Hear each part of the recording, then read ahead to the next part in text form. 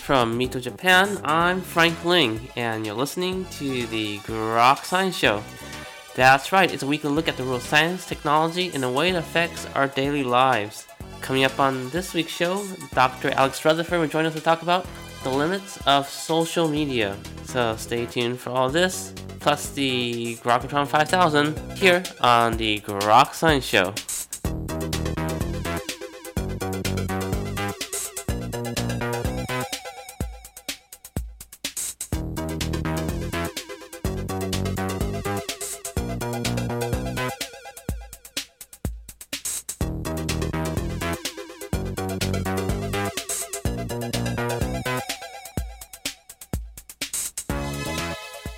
Welcome back to the program.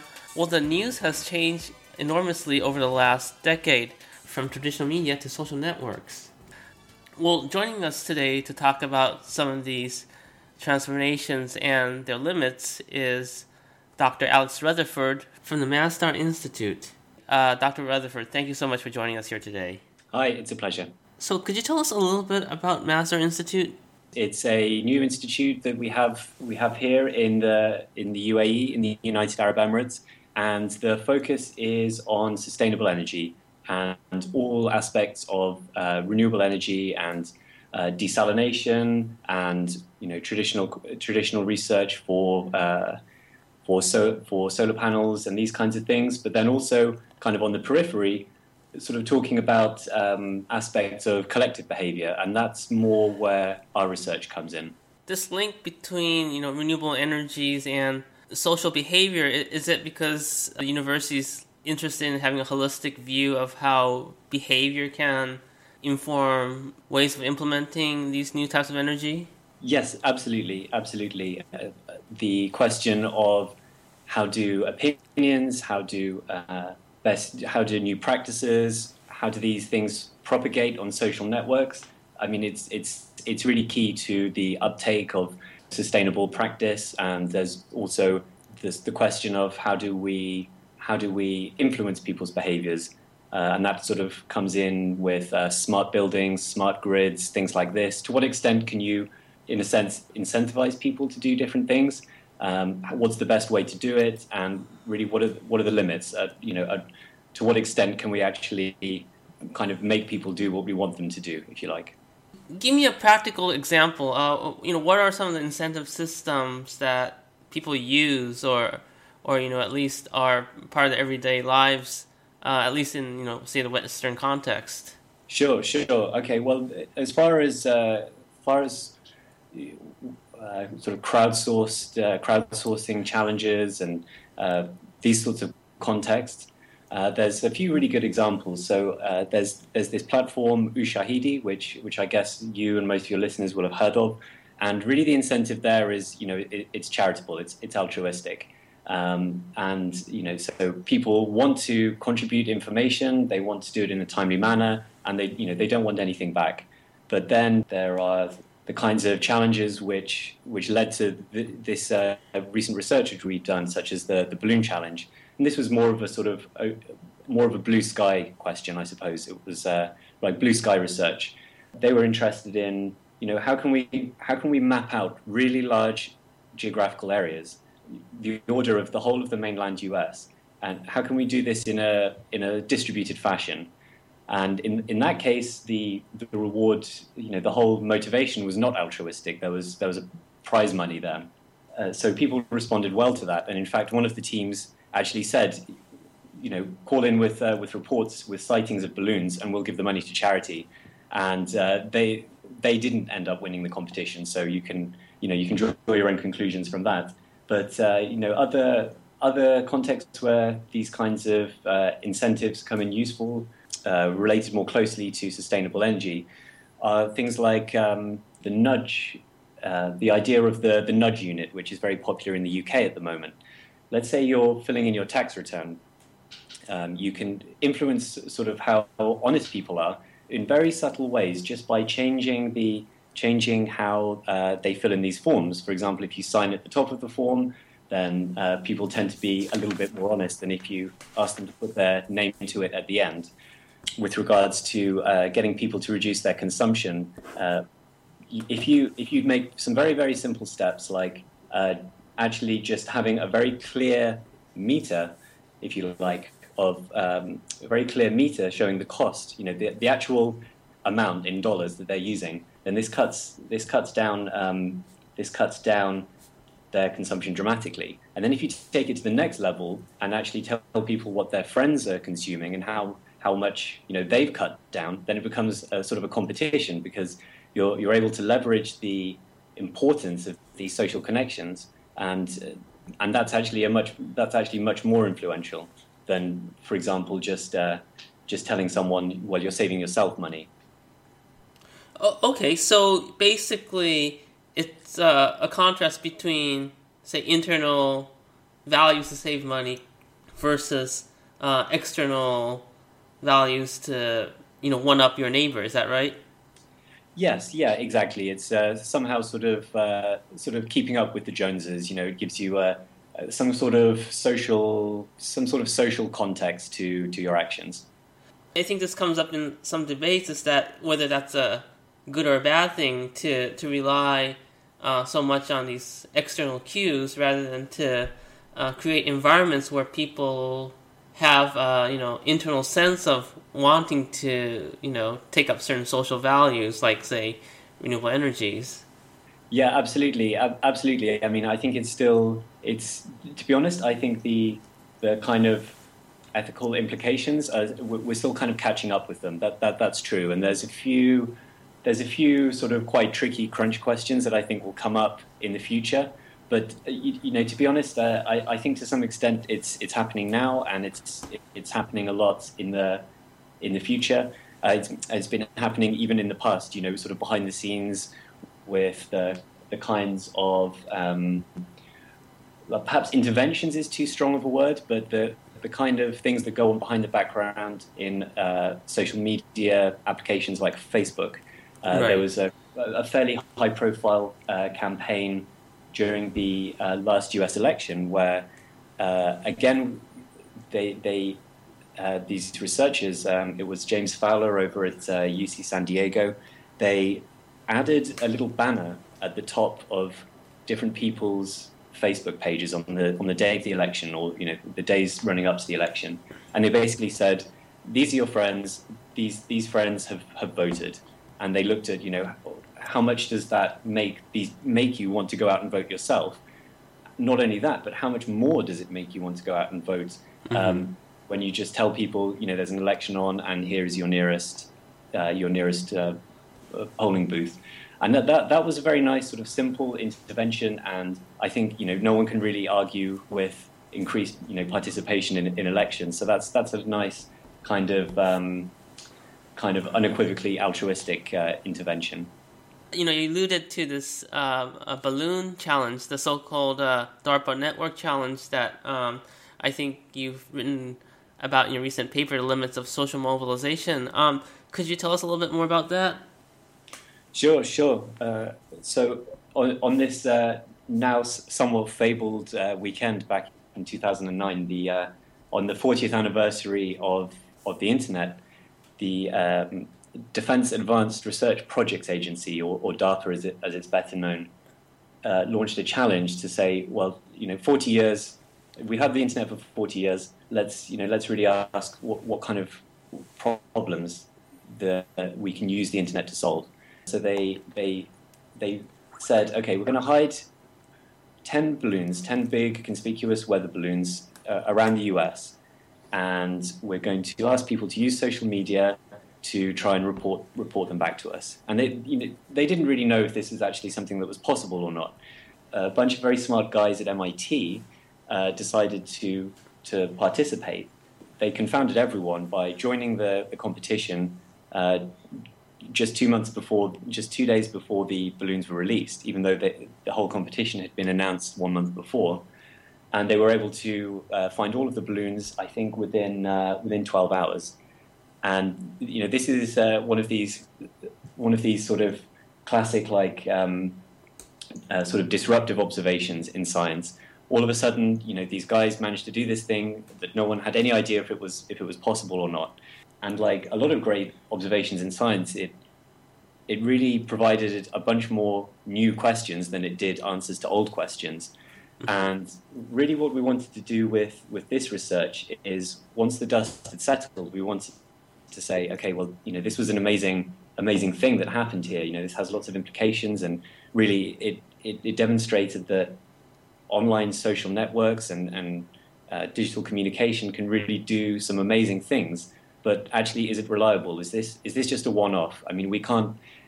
Let's say we want to use this kind of idea to search for missing children, or if we want to try and track down, Whitey Bulger hiding out in California, or something like that. Is this something we can really rely on? We can't always rely on the high-profile nature, the high-profile sponsorship of DARPA. So we wanted to take a sort of systematic view and basically kind of roll the dice a bunch of times and see, well, let's say, let's repeat this 100 times and see really on balance how reliable this kind of idea is. I see. And these social networks you mentioned, those on the internet, are they a direct map of real world networks that are just accelerated at a much quicker level, or are there some fundamental differences?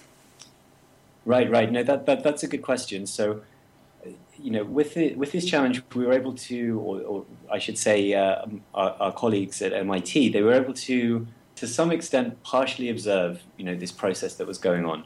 I mean, we know at the end of the day, they recruited this number of people responded to their initial emails, and then a certain number of people sent it on to their friends, and they all signed up to the MIT website and said, yes, I'm on the lookout for balloons, and then, yes, I've recruited my friends and I've told them to go and look. We were able to sort of track it on Twitter and so on. So we have like kind of murky idea of what was going on, what actually led to all of these balloons being observed. But you're right, we don't have a clear picture of exactly what was going on behind the scenes. So we took a kind of statistical approach to kind of reconstructing these social networks. So we know, for example, we know from census data, where people are in the US, like very, very accurately, which is very nice. Mm-hmm. And we kind of use this as our basis. And there's been a bunch of interesting work on basically, let's say I'm living in place X. How far away from me do my friends live? I mean, okay, presumably if I go 10 kilometers away, I have less friends that live so far away compared to, looking a bit more closely 1 kilometer away. But exactly how does that change? And so there's some very, very interesting laws which basically say if you live in Manhattan, where everyone is living on top of each other, well, probably most of your friends are, within a few blocks of you. But if you go out to the middle of the desert, if you go out to Arizona, then chances are most of your friends live, 20, 30 kilometers away from you. So we have this, we can formalize this idea of kind of how our friends are spread out. And from that, we can kind of construct an artificial social network that to all intents and purposes, resembles the real social networks that you see on Facebook and Twitter and through email and so on.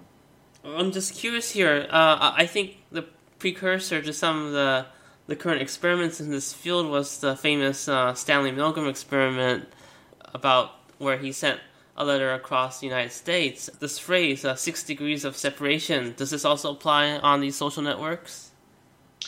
Right, yes, absolutely. I mean, Milgram's really the godfather for these kinds of questions. In the balloon challenge, the question was subtly different than the 6 degrees of separation experiments because no one actually knew where to look. The balloons were in the US, and that's it. That's the only information we had.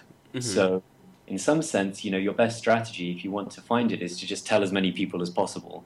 You don't know to, target your friends who live on the Eastern Seaboard or in the Midwest or any particular place. You just wanted to, just by force of numbers, just tell as many people about it as possible.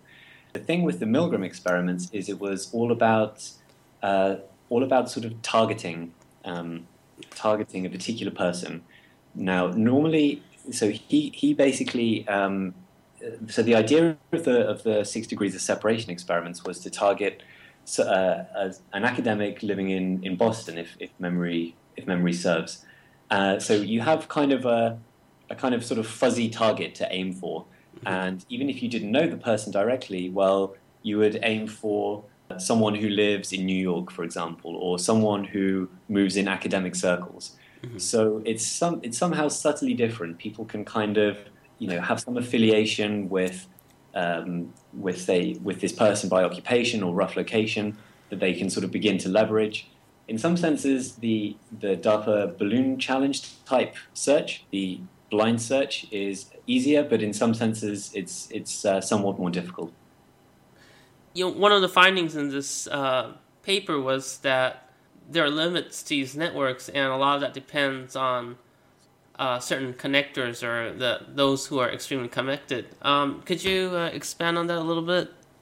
So yeah, absolutely, you're right. We put together this simulation, the balloons, and we set off the search over at MIT and watched how, as the simulation progressed, how people were able to find these balloons, how the message spread around, and we looked at the time it took. Now, as I said, those guys at MIT managed to find all the balloons and locate them all in 12 hours.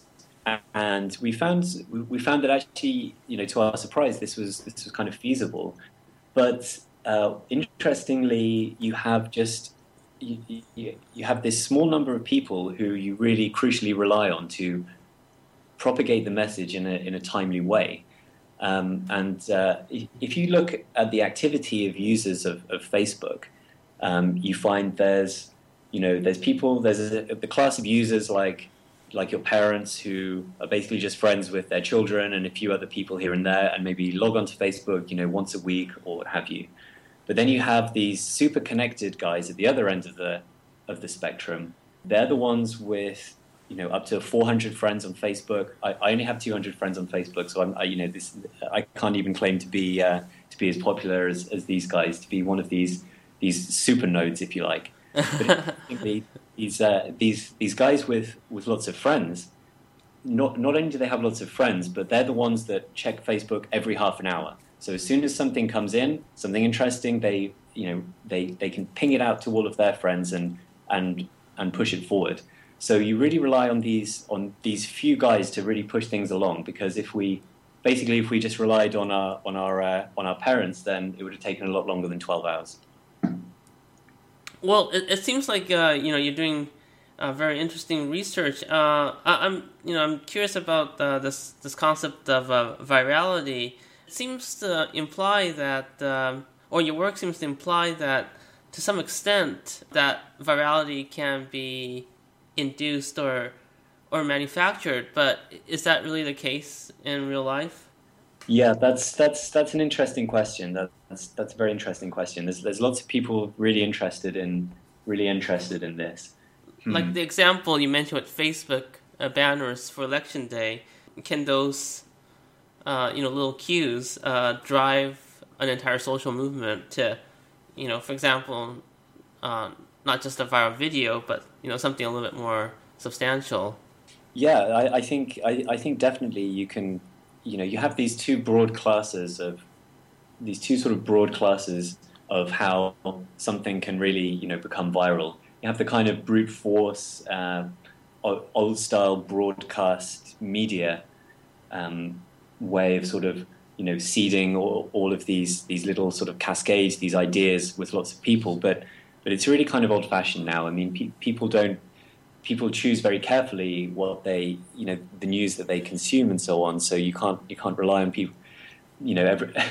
Back in the day in the UK, everyone used to sit down and watch the 6 o'clock news, and everyone would then have the same, across the country would listen to the same news. But now, increasingly, you're right. You see these sort of grass level viral campaigns coming up, and actually, very, very momentous things have sort of bubbled up in this way. Mm-hmm. Like in the last few years, the kind of things we've been seeing in the Middle East with the Arab Spring and so on. These started from relatively small events, actually events that at the time and in that context really were somewhat typical, not really out of the ordinary, but just by being able to reach people who had a very strong affiliation with certain stories or certain messages, these things were able to propagate very, very quickly and propagate to people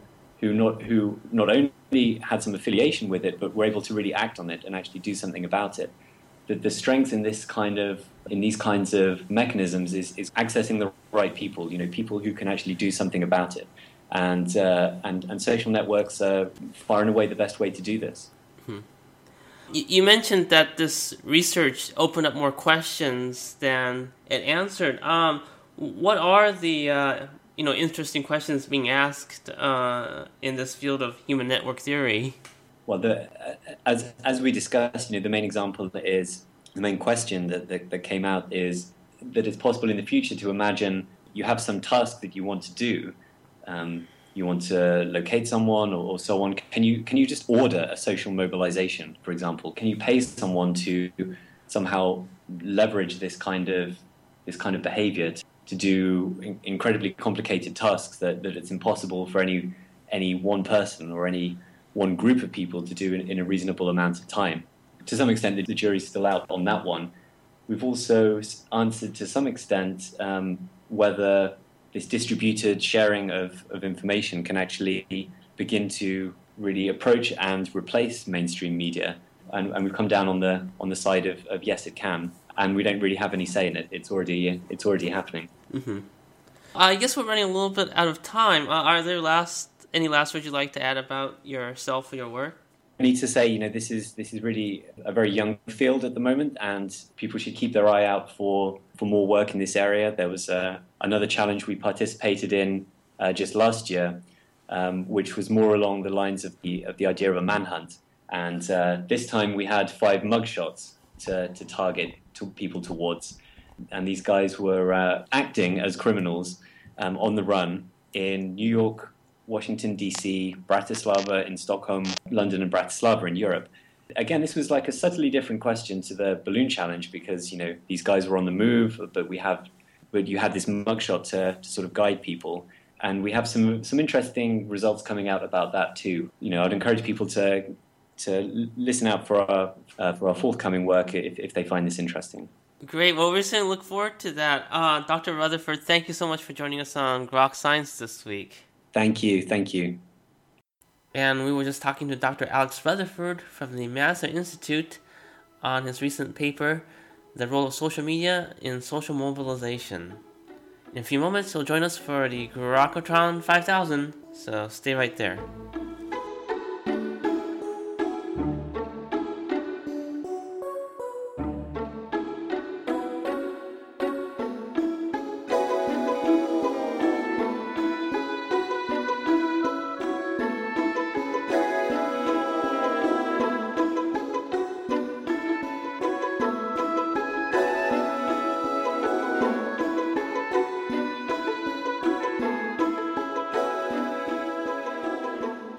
Well, Dr. Rutherford has kindly agreed to join us in this week's Grokatron 2000, the computer formerly known as Deep Blue.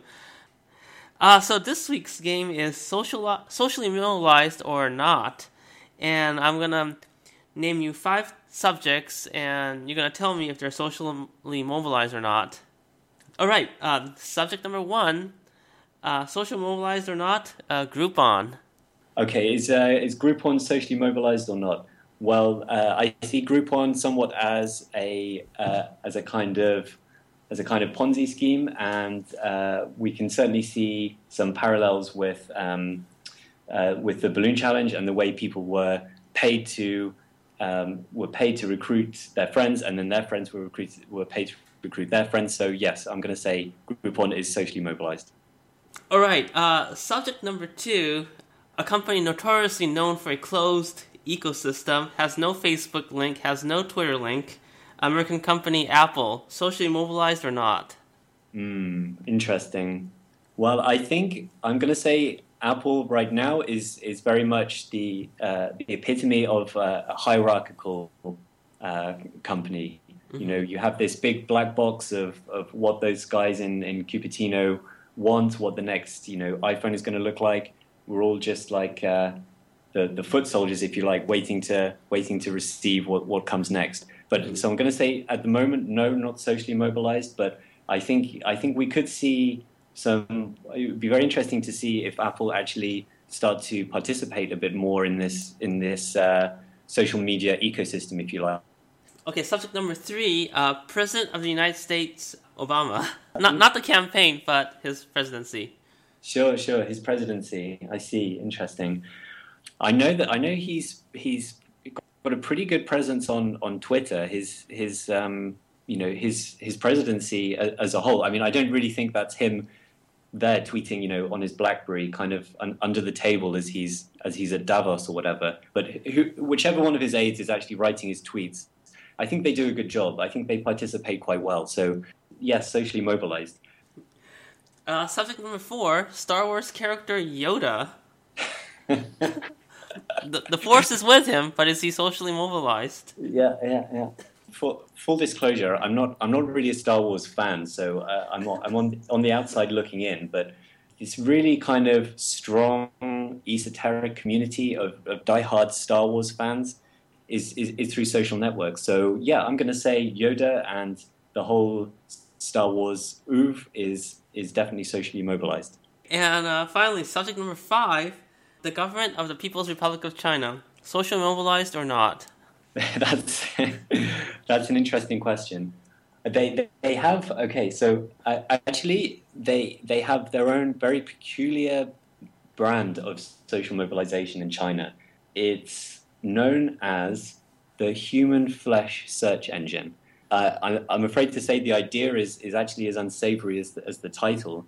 The idea is if someone behaves in a bad way, brings shame on themselves or their family, or does something out of the way, then and does something kind of untoward, the Human Flesh Search Engine allows you to find other like-minded people who are offended by this person's behavior, and together you can find some way to find retribution for this person. And it's kind of unsavory, but actually it's a very at the time I think it's been to some extent outlawed now. But at the time it was actually very, very successful in mobilizing people, because it was able to really tap into the kinds of things that people really cared about. So I'm going to say yes, that the People's Republic of China are socially mobilized. Or would you say it's anti-socially mobilized? Yes, maybe that's better, anti-socially mobilized. Okay, well, thank you so much for your kind insights. We just had Dr. Rutherford joining us here on the Grok Science Show. Okay, it's my pleasure. And that's all for this week's edition of the Grok Science Show. Make sure you tune in again next week for more from the world of science, technology, and the way it affects our daily lives. In the meantime, you can check us out on the web at www.groks.net, Facebook, and Twitter. To contact us, our email is science@groks.net. For Grok Science, I'm Frank Ling. Stay tuned here for more music. I